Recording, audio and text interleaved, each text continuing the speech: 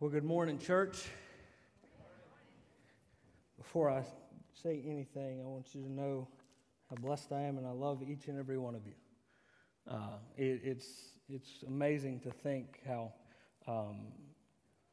this Friday Kayla and I argued about this, but this Friday we'll mark 5 years since we've been here at Smoke Rise.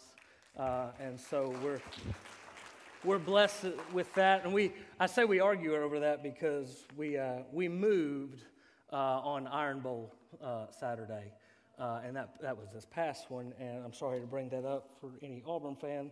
I apologize, but we did move the day after Thanksgiving, and I'm thankful for all. I look back at all that God has done in my life, and as He's grown me, and Smoke Rise plays a major part in that. So I want to say thank you.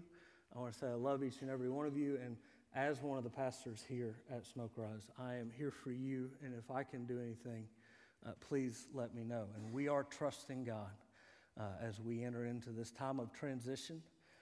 And so before we go any further, I want us to just stop, and I want us to pray for that time. And I want us to just take just a second, if you would bow your heads with me, and let's just go to our God, even as we look this morning at the hope we have in Him. Father God, we love you, and we trust in you now. God, we thank you that we can come. God, I thank you for the privilege it has been to serve your people, God, to serve in this calling, and God, to see all that you have done here at Smoke Rise, God. And I know that you have got great plans in store for us. And Father, we're trusting you in that. God, I know that, again, as I've always said, and I know your desire is to build your kingdom, and you are going to do that. And God, you have invited us to be part of that. And so I pray that we would trust and we would walk in humility. God, we would walk in just a submission to your word and to your spirit. God, would you grant the elders wisdom? Would you grant this congregation wisdom and discernment on how, as we go about making this transition, God. And until then, God, I know my heartbeat is to share God's word and to do your will, God. And I believe that is the heartbeat of every individual, God, that seeks to honor you. God, may we trust in you and walk out that will perfectly, God, because of your Spirit who is perfect in us. We give you praise and glory in Jesus' name. Amen. Well, amen. We're going to enter in to a series as we enter into the Christmas holiday, enter into the holiday season. God gave me a series that I've loved to walk through on the season of Advent. Now, some of you may be familiar with Advent, knowing what it is, and not sure. Some of you might go, I've heard of it. There's normally a wreath and a candle. Ultimately, what my heartbeat is, we're not necessarily going to go through the wreath or anything, but I just want us to look at what this particular season means, this word looks like, and what this means for us as the Christian faith, as part of our Christian faith. And Advent comes just from the meaning, the Latin word which means coming or arrival. And so even as we enter into this holiday season and we talk about Advent, we're talking about the coming or the arrival of Jesus Christ. And so when you hear me say Advent, that's what you can know, that's what I'm referring to. But the thing is, about this particular time, as we celebrate, as we enter into the holiday seasons. Anybody got their Christmas tree up yet? Anybody have their Christmas tree up before Thanksgiving? Oh, yeah, see, there you go. Oh, my goodness, I can't believe. Anybody have their Christmas tree up before Halloween? Okay, well, at least we're doing that. At least we're doing that good. But we get excited about this holiday season, and there is great reason to rejoice. There is great reason to celebrate. But what I want us to do beyond celebrate is my heartbeat and my desire in this series, and even if you saw in your worship guide or the promo video on our Facebook page about the devotional Advent Waiting Here for You by Pastor Louis Giglio, who is pastor pastor of Passion City Church over in Atlanta and founder of the Passion Conference. I want us to not just celebrate. My desire is for us to prepare for the coming of our Lord and Savior Jesus Christ. And I mean that too in two ways. I believe we need to, of course, we're always preparing and hoping for that day when He comes again. But I believe we need to prepare our hearts now and prepare looking back at all that God has done and trusting and preparing to celebrate, to truly rejoice in the first coming of our Lord and Savior Jesus Christ through His birth as we celebrate on Christmas. And so we're going to walk through over the next 5 Sundays different aspects of what we celebrate and what we are preparing ourselves for as we look at this series of Advent. And today, this morning, we kick that off with the very first thing, and that is we got Advent. There's going to be different aspects. The first aspect we're looking at this morning is God promises. Advent, God promises. And the takeaway for this morning is this. You can write this down if you take notes. Write down in your worship guide. We give an area for you to do that in there. But write down this takeaway. God's past promises fulfilled gives us hope in God's future promises revealed. God's past promises fulfilled gives us hope in God's future promises revealed. What do we mean by that? Well, here's the deal. I don't know about y'all, but I am in charge over this past weekend. I was in charge of the turkey for Thanksgiving, okay? Now, some of you are sitting there going, oh, poor family. No, actually, I've come to love to smoke turkeys. I got an electric smoker that where you could we put 18 pounds of turkey in there, okay? And I'm not just talking about 18-pound turkey with bone and everything. We get just straight up turkey breasts, and we we got 18 pounds of just straight up meat. You're like, why in the world do you need that much meat? Well, when we're going to spend time with Kayla's family, and she's one of 9 siblings, and then there are 7 grandchildren running around. Then there's boyfriends and girlfriends and fiancés and husbands. We had about 25 people in this house, okay? So 18 pounds of turkey is needed on that. But to smoke 18 pounds of turkey, you've really got to time it just right. You've got to really kind of look at that. You average is about 45 minutes per pound. So if you look at that, that's going to mean I need about 12 to 13 hours of time to make sure I had everything covered, if not a little bit more. And so the problem is most people eat Thanksgiving dinner when? They really eat it for lunch. It's Thanksgiving lunch, right? You eat it kind of 1, 2 o'clock. So that means if I'm going to do this, I've got to start smoking at 1 a.m. And I really didn't want to do that. And so I put it on late that evening before. So I put everything in there. We get everything seasoned. Kayla seasons all that. I don't touch raw poultry. It's just something it's just not happening. I'm sorry. But I'll take care of it from that point. All right. So she seasons it. We put it in. And it's one of those things, put it in about 10:30 that night. And we come, I get up real early. I keep looking at it.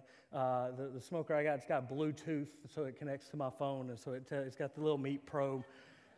I did have to get up. I mean, if you're wondering, I did have to get up out of bed to check it, okay?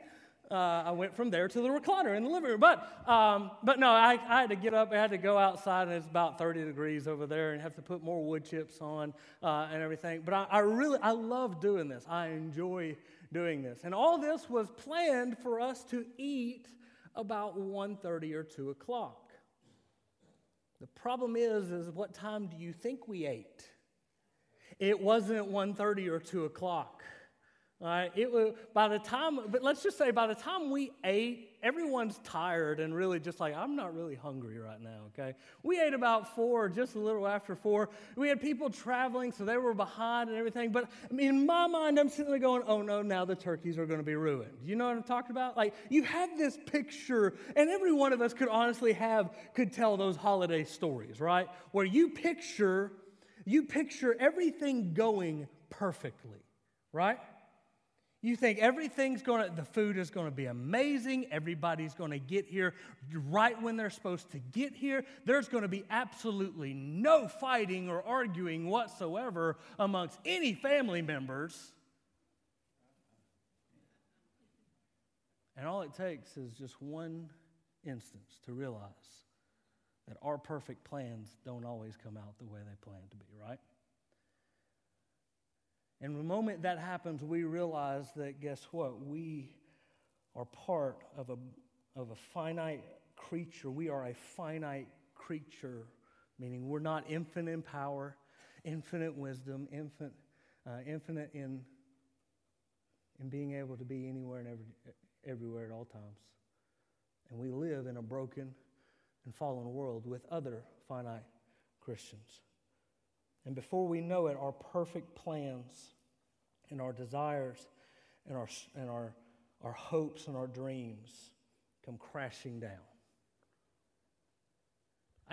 And can I just say that it can go beyond, it goes beyond the holiday season.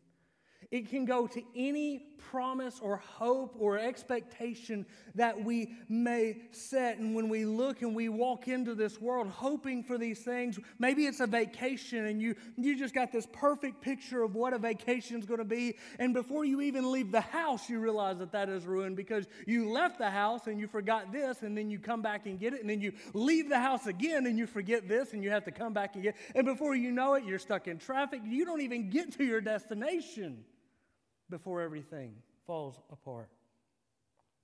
But it could honestly be any promise. Maybe it is the guilt of a forgotten promise on your part. Maybe it's one of those things that when we come to this realization, we got this perfect plan, but we realize and we remember and we forget the promises we've made. We were supposed to do this, or we said we would never do that again. Maybe it's the pain of failed promises, and someone had told us that we could count on them, or someone said this would never happen, or we could trust, and then they fail us. Or maybe it's just the shock of unforeseen and uncontrollable circumstance. But no matter what, we're quickly reminded, if it just within a couple minutes of taking a breath each morning, that we are not perfect, and we don't live with perfect people, and we don't live in a perfect world. And the whole point of Advent is my desire for us as we look at that. If you can identify with any of those situations, my whole desire for this morning is that we can renew our hope as we see that not all promises are forgotten or broken.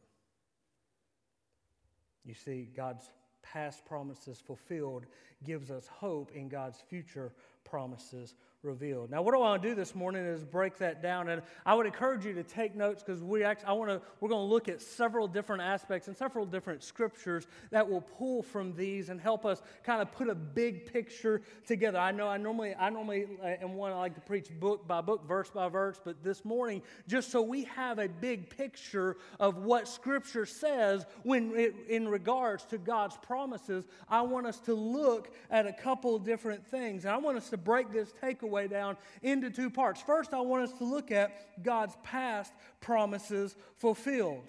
God's past promises fulfilled. Why is it that we can have hope? It is because God has fulfilled His promises. And we can look at Scripture upon Scripture upon Scripture to see this, and that there is a promise and a plan. Even if our perfect plan does not work out, there is a perfect plan that God has established that we know will not change. Write this down. God has had a plan from the beginning that has never changed. You can trust in that. Regardless of whatever promises have failed you, or whatever promises you have forgotten and you have failed at, you can trust that God has had a plan and a promise from the beginning that has never, ever changed. And that promise is this: that He desires to redeem that which is broken.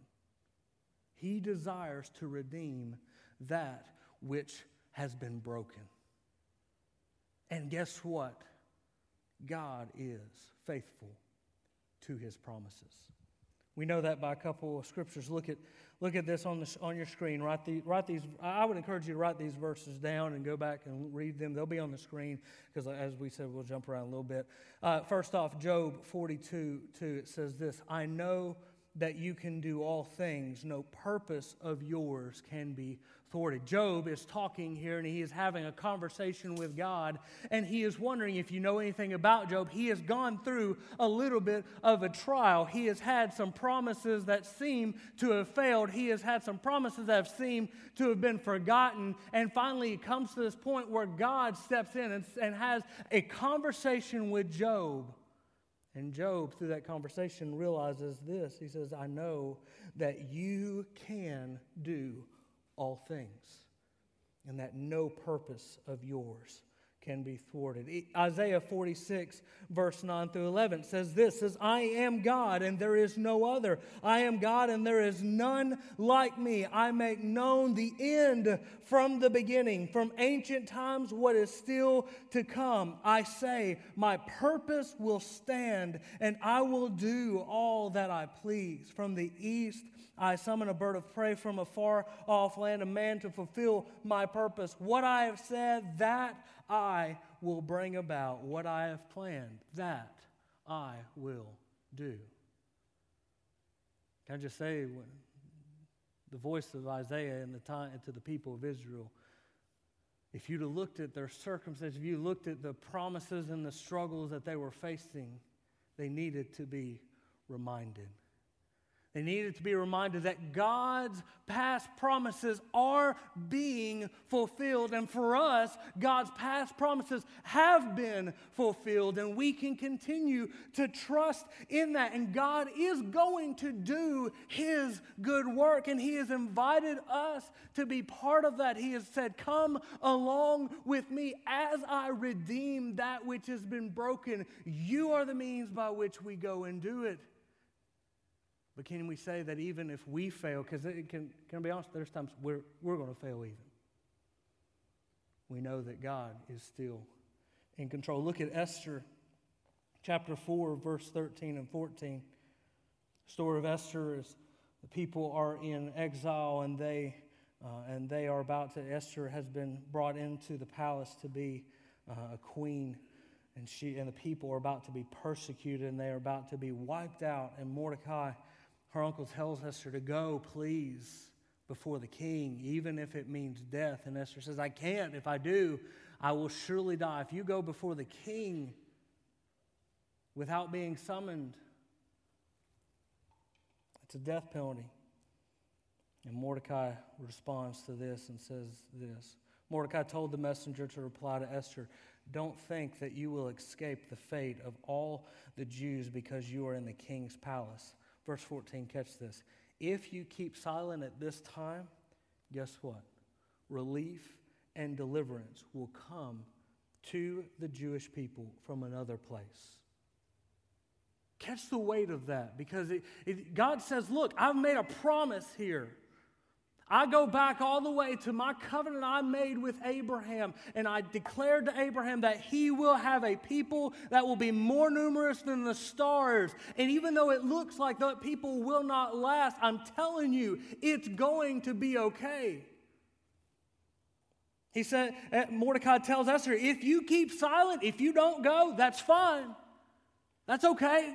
Why? Because I'm trusting that God's going to still do His plan. He's still going to fulfill His promise. We just sometimes miss out of the blessing when we don't walk in obedience in that. And sometimes there are even consequences. What does he say? If you keep silent at this time, relief and deliverance will come to the Jewish people from another place, but you and your father's family will be destroyed. And here's the beautiful part. Catch this. Who knows? Perhaps you have come to your royal position for such a time as this.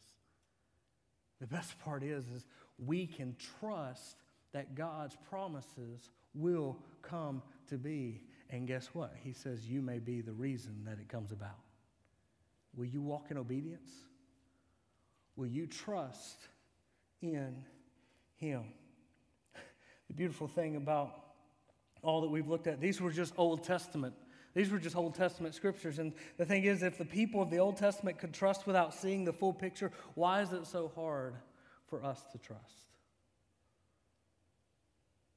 They knew the promise, but they didn't see it. They didn't see the fulfillment of the promise of the Messiah, of the King that would come, that would be King of Kings and Lord of Lords. Yet they continued to walk. And can I just say, they messed up. I'm not saying we're going to live perfect. I'm going to say that every morning we wake up, we don't have to constantly remind ourselves to go and trust in that. We don't have to speak that into ourselves, because ourself and our flesh would want to say, nope, not today. I just can't do it. I'm not trusting. It's not good enough. It doesn't work. The people of the Old Testament saw something bigger. And we have seen what is biggest, and that is the greatest promise that was fulfilled is exactly what we're preparing and celebrating this in the coming month, and that is the coming of Jesus Christ. You see, as we look at God's past promise fulfilled, Jesus is the apex of God's promise fulfilled. Jesus is the apex. Apex just simply means the highest point, the climax, the pinnacle. Everything has been leading up to this. And even as we celebrate this season of Christmas and this season of Advent, preparing and expecting the coming and the arrival, we have to remember that God always fulfills His promises. You see, we have the complete story. We have from beginning to end. And can I just say, Jesus is in every page, and He is the hope that we find in the midst of whatever we're walking through. And this was God's plan. We said earlier that God has had a plan from the beginning that has never changed. And we see that if we look at Genesis chapter 3, verse 14 and 15. Look at this with me. When you think that everything had failed, when you think, and you get 3 chapters into the book and realize these people don't know what they're doing, they've done messed up, they're getting ready to get kicked out of the garden, there are consequences that will come, and this is not looking good. But you know what Jesus does? You know what the Word does? The Spirit does through the authors? Puts in the hope right in the darkest part. It says in Genesis chapter 3, verse 14 and 15. So the Lord said to the serpent, because you have done this, you are cursed more than any livestock and more than any wild animal. You will move on your belly and eat dust all the days of your life. Catch this. This is what the church calls proto-evangelium. Proto-evangelium, which is the first message, the first hint, and the first pointing to the promise to be fulfilled. And that is this: I will put hostility between you and the woman, speaking to the serpent, and between your offspring and her offspring, her seed. He will strike your head, and you will strike his heel. You see, this passage, Genesis, from the earliest time, Genesis 3:15, has been called the proto-evangelium because it is the first note of God's redemptive intention following the fall in the Garden of Eden. When Adam and Eve failed to obey the terms of the covenant of works, God did not destroy them, which He would have been completely just to do. Instead, He installs the covenant of grace. Says there is going to come. Yes, there is death. Yes, there is now pain. Yes, it is now hard. Yes, there will be turmoil, but there is coming. There is coming an heir. There is coming an offspring. And He promises the Savior. And Jesus was the plan from the very beginning. And I don't know about you, but that gives me great hope. That Jesus wasn't God's plan B. It wasn't one of those things that God created these things and all of a sudden mankind failed and had fallen into sin without God's knowledge or something. And God, oh, well, great. What do I got to do here? I got to do something here. Let's figure, hey, you want to go? No, do you want? Okay, fine, you'll go. Okay. No, He wasn't scrambling. He wasn't freaking out, figuring out, trying to say, what are we going to do? I was freaking out Thursday morning going, what are we going to do about the turkeys?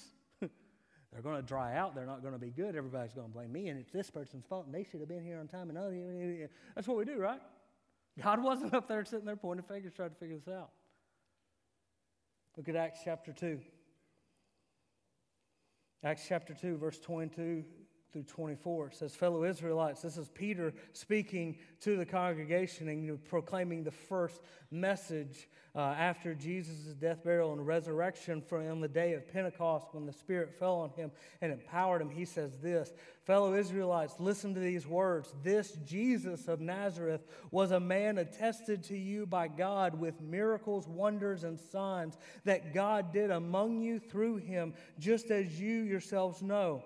Though he was delivered up, according to God's determined plan and foreknowledge, according to this purpose, you used lawless people to nail him to the cross and kill him. But God raised him up, ending the pains of death, because it was not possible for him to be held by death. It was God's plan all along. And you know what he does in that plan? He invites each of us to come and be part of that. And he says, look, I know you've seen plans fail. I know you've seen promises broken. You've seen the pain and the hurt, but I can tell you that I will not fail you. And you can trust in me. Something I love to share, and I can't remember if I've shared. I know I've shared it with students, but if I've shared it with you before, just bear with me. But because I love this point, I love this. It blew my mind when I first saw it. That is, there are. Anybody know how many specific messianic prophecies? Prophecies are nothing but they're a form of promise that, hey, this is going to happen. This is going to come about. On the messianic prophecies regarding Jesus coming as the Messiah, there are 332 distinguished prophecies that Jesus had to fulfill in order to be that Messiah. If he had broke one of those, if he had not fulfilled one of those, then God's word would have failed, because it would have been a promise unfulfilled.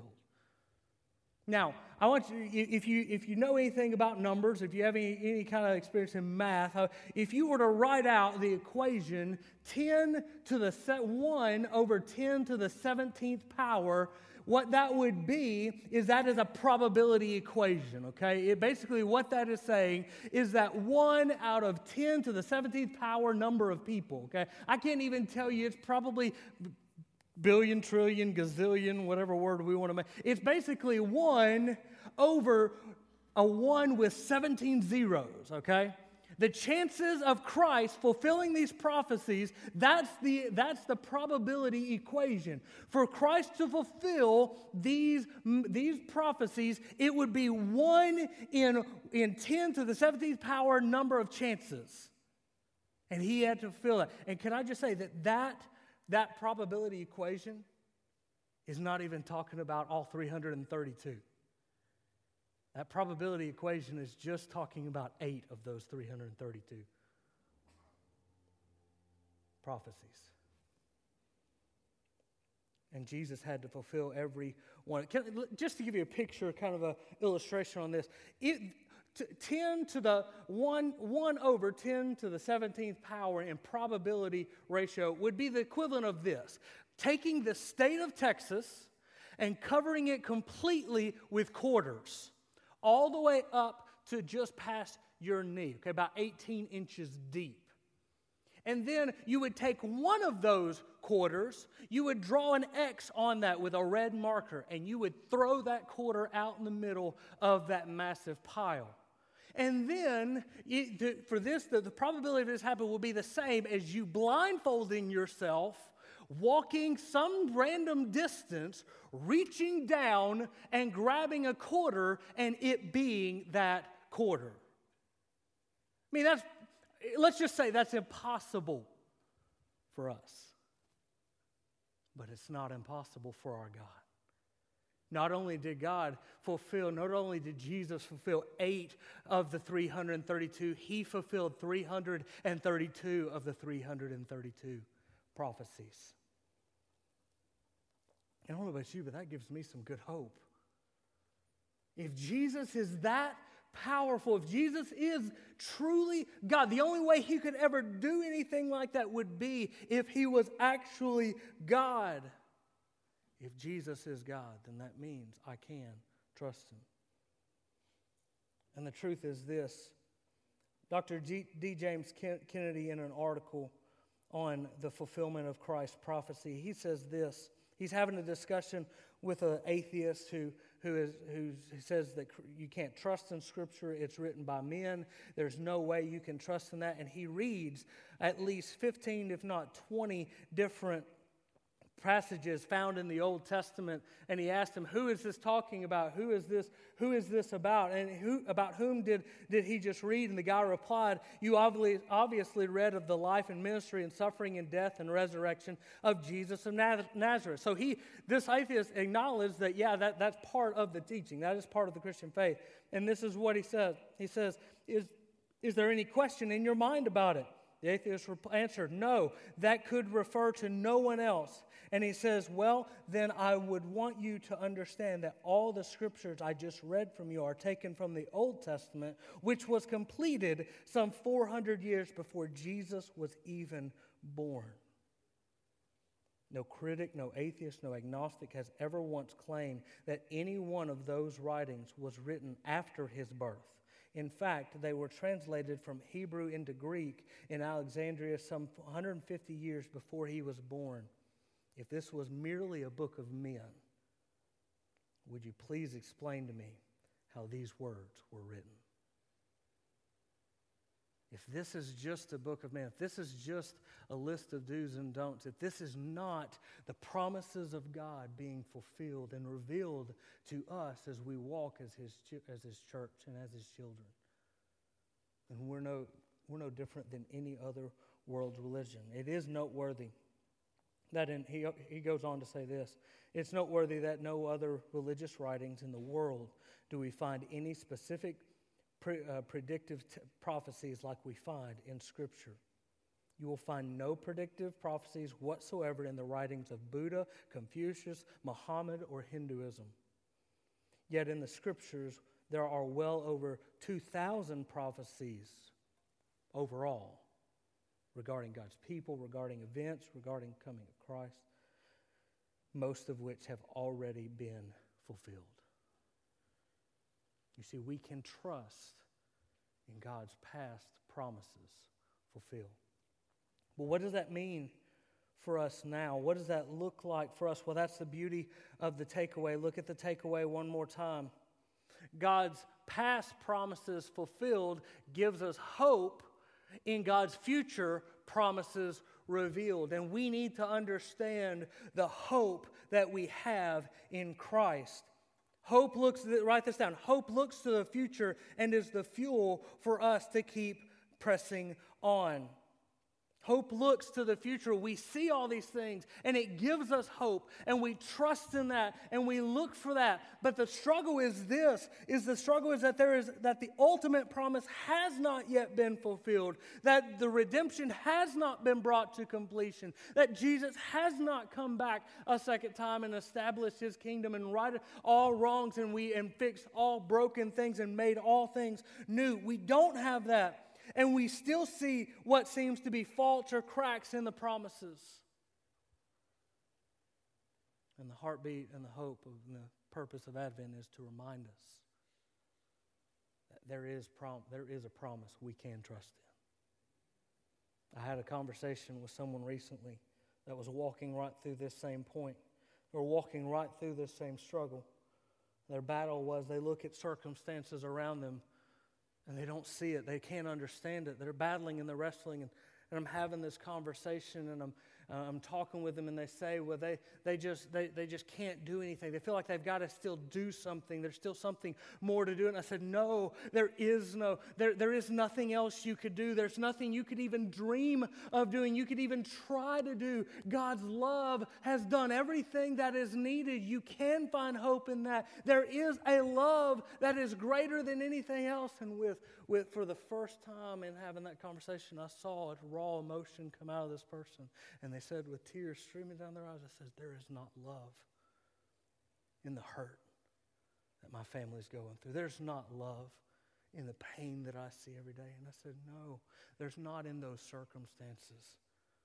But there is in the God who is bigger than those circumstances. You see, if we put our hope and our trust and base it all around what we're walking through, we will get weak. We will struggle. We will fall and start shrinking down and start crumbling and being crushed under the pressure. But we need to remember that we are not the promise maker, but rather we are the promise breaker. And Jesus is the only one that can fulfill these promises. You see, if we look at the pain and we look at the struggles of today, where do those come from? Those come from sin. And do you realize if God was to remove sin, He would have to remove the source of sin, which means He would have to remove us. So even, to comprehend it is difficult, I know, but even the fact that He allows these things to continue is a sign of His goodness. Because He would have to wipe us out if He took it out. And we need to look beyond the bigger picture. And these promises may not be fulfilled, but we can trust that if God says it, He is not a man of His word. He is God. And therefore, He is true and faithful. What promises do we have? If you look at Ephesians chapter 1, you're going to find that He has loved and granted the promise of redemption. He has promised forgiveness. He has promised adoption to anyone that would repent and find their identity in Christ through His love. In Philippians chapter 1, verse 6, He says He will perfect the saving work that He has begun in you. He's going to bring it to completion. Romans 8:28, it says that all things are being worked together for the good of those who love Him and are called according to His purpose. 2 Peter 1, 3 and 4 says He has given us everything we need. All hope. His divine power has given us everything required for life and godliness through the knowledge of Him who called us by His own glory and His own goodness. Verse 4, by these He has given us very great and precious promises, so that through them you may share in the divine nature, especially escaping the corruption that is in the world because of evil desire. Can I just say that His past promise fulfilled gives us hope that these promises that He has revealed will be fulfilled in His timing. They give us the grace and the hope. That doesn't mean Thanksgiving goes perfect from here on out. It doesn't mean everything in our life is going to be great. It doesn't mean that we won't walk in some pain and walk through some trials. If we believe that, we're setting ourselves up for failure. But what we can trust in, regardless of the circumstances, regardless of the hope, regardless of the failed promises, regardless of the forgotten promises, regardless of the plans that went awry, we can trust that He is faithful and that He is good. Corrie ten Boom, a Dutch woman sent to a concentration camp during the Holocaust because her family was sheltering Jewish people. She was sent to this concentration. She wasn't even a Jew. She wasn't even part of that, but they were aiding in that. And she walked this life. She walked this season of her life walking and living through the Holocaust with the Jewish people. We won't compare circumstances. I don't think any one of us in here would have much to hold against her. And this is what she says when she considered this graceful promise. She says, "You need not fear. Even though mountains fall into the sea, God doesn't have problems, only plans. There is never a panic in heaven. God is faithful. His plans do not fail." And so therefore we trust in the promises revealed, knowing that He has fulfilled past promises, that He's going to continue to fulfill His promises. So what do? As the band moves in, time of response, just briefly, my challenge to you is twofold. What do we do in light of this? What do we do with these promises that we have? What do we do with the hope that we say? We say that it gives us hope. Well, what do we do in that hope when these promises that have been revealed, they're not quite fulfilled, they're not quite finished, and we're still wondering, is there something more? Okay, when's this going to happen? When's this going to come about? God, I'm trusting in you, but it's not getting any easier. I know for many of us, or for some of us in this room, the holidays we rejoice and we celebrate, but for some of us, this is just another time of reminding and remembering that sometimes our promises or sometimes plans and promises don't come true. We enter into this time with possibly some heartache more than some expectation.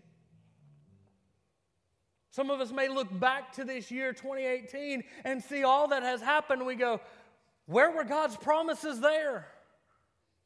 Where were God's promises when my family started to fall? Where were God's promise when so-and-so, when this person in my life or I myself walked into this addiction and fell into this addiction and battle in this struggle? Or where was God's promises in blank? Any one of us could fill in the blank right there. Where were they at? They were still there. The promise of Jesus redeeming what has been broken is still a promise true, even when the circumstances don't look it. We have been called and being shown that He is God, that He is real, He is true. Therefore, we can trust in Him. So what do we do when these things are still fighting? We have to rest. We have to come to that point and we rest and we say, God, I've got nothing else. I can't do this. I can't keep going like this, God. Maybe it's family, maybe it's a broken promise or a failed plan or a forgotten word, and you're hurting, and you're battling and you're struggling with that. Can I just say, God has not forgotten you. His past promises fulfilled gives us hope that He has not forgotten you, that He will continue to give you hope and trust. Maybe it's work. Maybe they're battling and struggling at work, wondering what you keep falling into this. You keep getting falsely accused on these things. I spoke with a brother of mine that is battling day in and day out at his work. He works, and the supervisor over him is just completely irrational and has pretty much proclaimed that he hates him, doesn't like him. Racism is involved in it.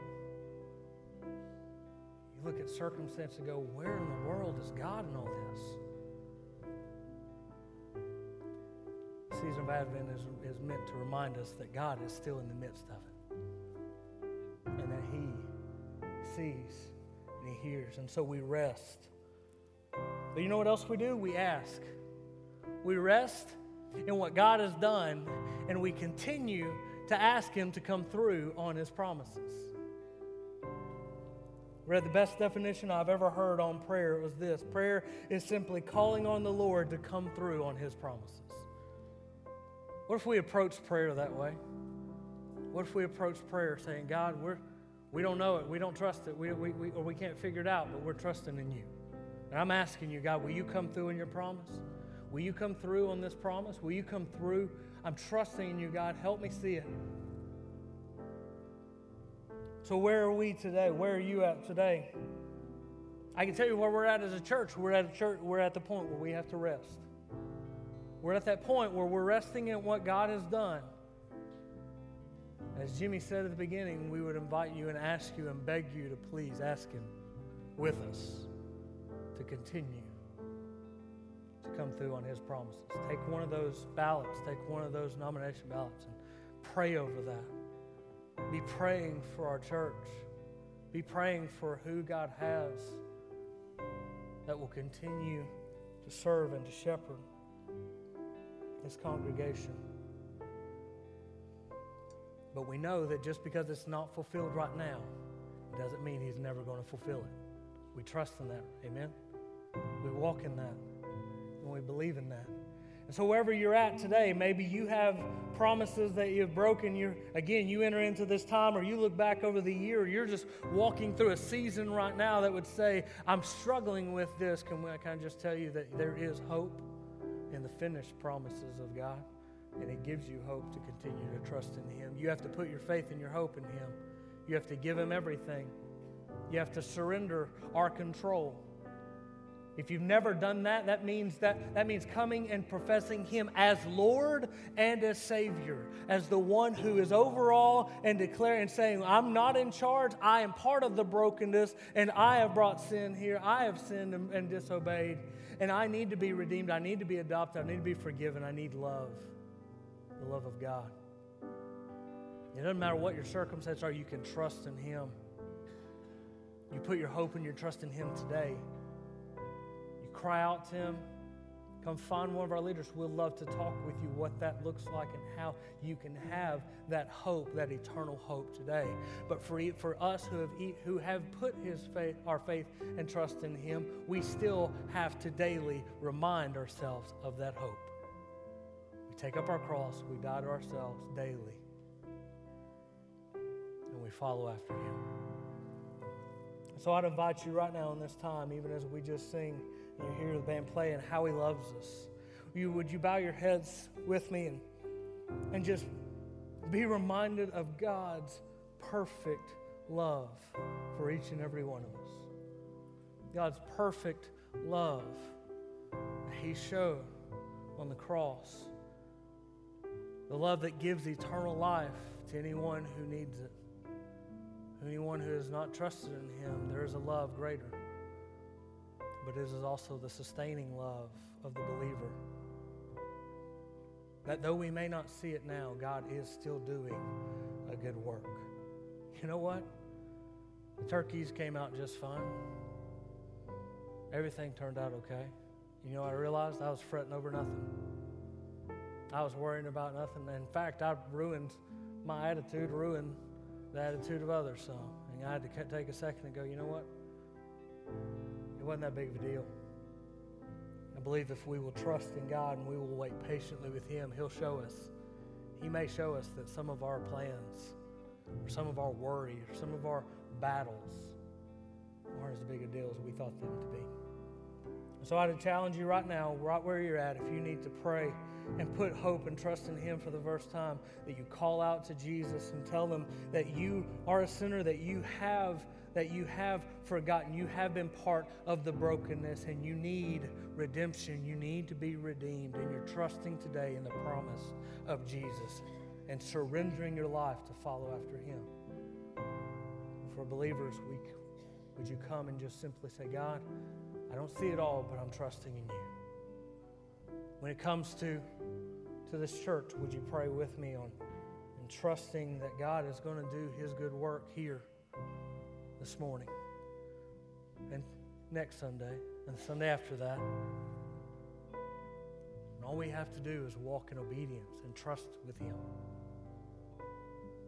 So if you need to come down front, if there's anything you need to confess, if there's any areas that you've not trusted, if there's anything that you're struggling with, and maybe you just need to get alone with God, you need to come down, you need to bring someone with you to pray with you over that. We pray for each other. We're here to call to love one another, and we do that in different ways. But if nothing else, what I would invite you, would you ask and beseech God and ask Him to continue to come through on His promise regarding the transition here at Smoke Rise with the next lead pastor that will bring God's Word. as you pray, as you seek God. And we trust in the love. Just sing this with us. Father God, we love you. We bless your name. And we trust in you now. We give you all hope. We give you all rest. God, we come and we just simply lay at the foot of the cross and say, this is yours. We're trusting in you. God, for anyone in here that has never heard of this promise of Jesus Christ, that he is the fulfilled climax of Scripture, that he is the Son of God, that he gives hope, he gives life, he gives joy to those who have never found it anywhere else, and they will never find it anywhere else apart from Jesus. Give them that hope today. Stir in their hearts to trust in you. But God, for your children, God, stir in our hearts to trust in you day in, day out as well. We trusted in you eternally, but God, give us the trust and the hope and the assurance, and remind us of all that you're doing beyond what we can even imagine to see. And God, we bless your name this morning. Have your way amongst your people in Jesus' name. Amen. Amen. Amen, church. Amen. Would you stand to your feet with us? We're going to sing again. If we can do anything, find one of our leaders, come down. If you want to pray, if there's anything you need to lay out before God, come down here. We'd love to pray with you, pray with someone over, again, this direction of what God has for us. But let's just sing, close out our time singing just this chorus, how he loves us. Oh, how he loves us. Oh, how he loves us. We give him all the praise and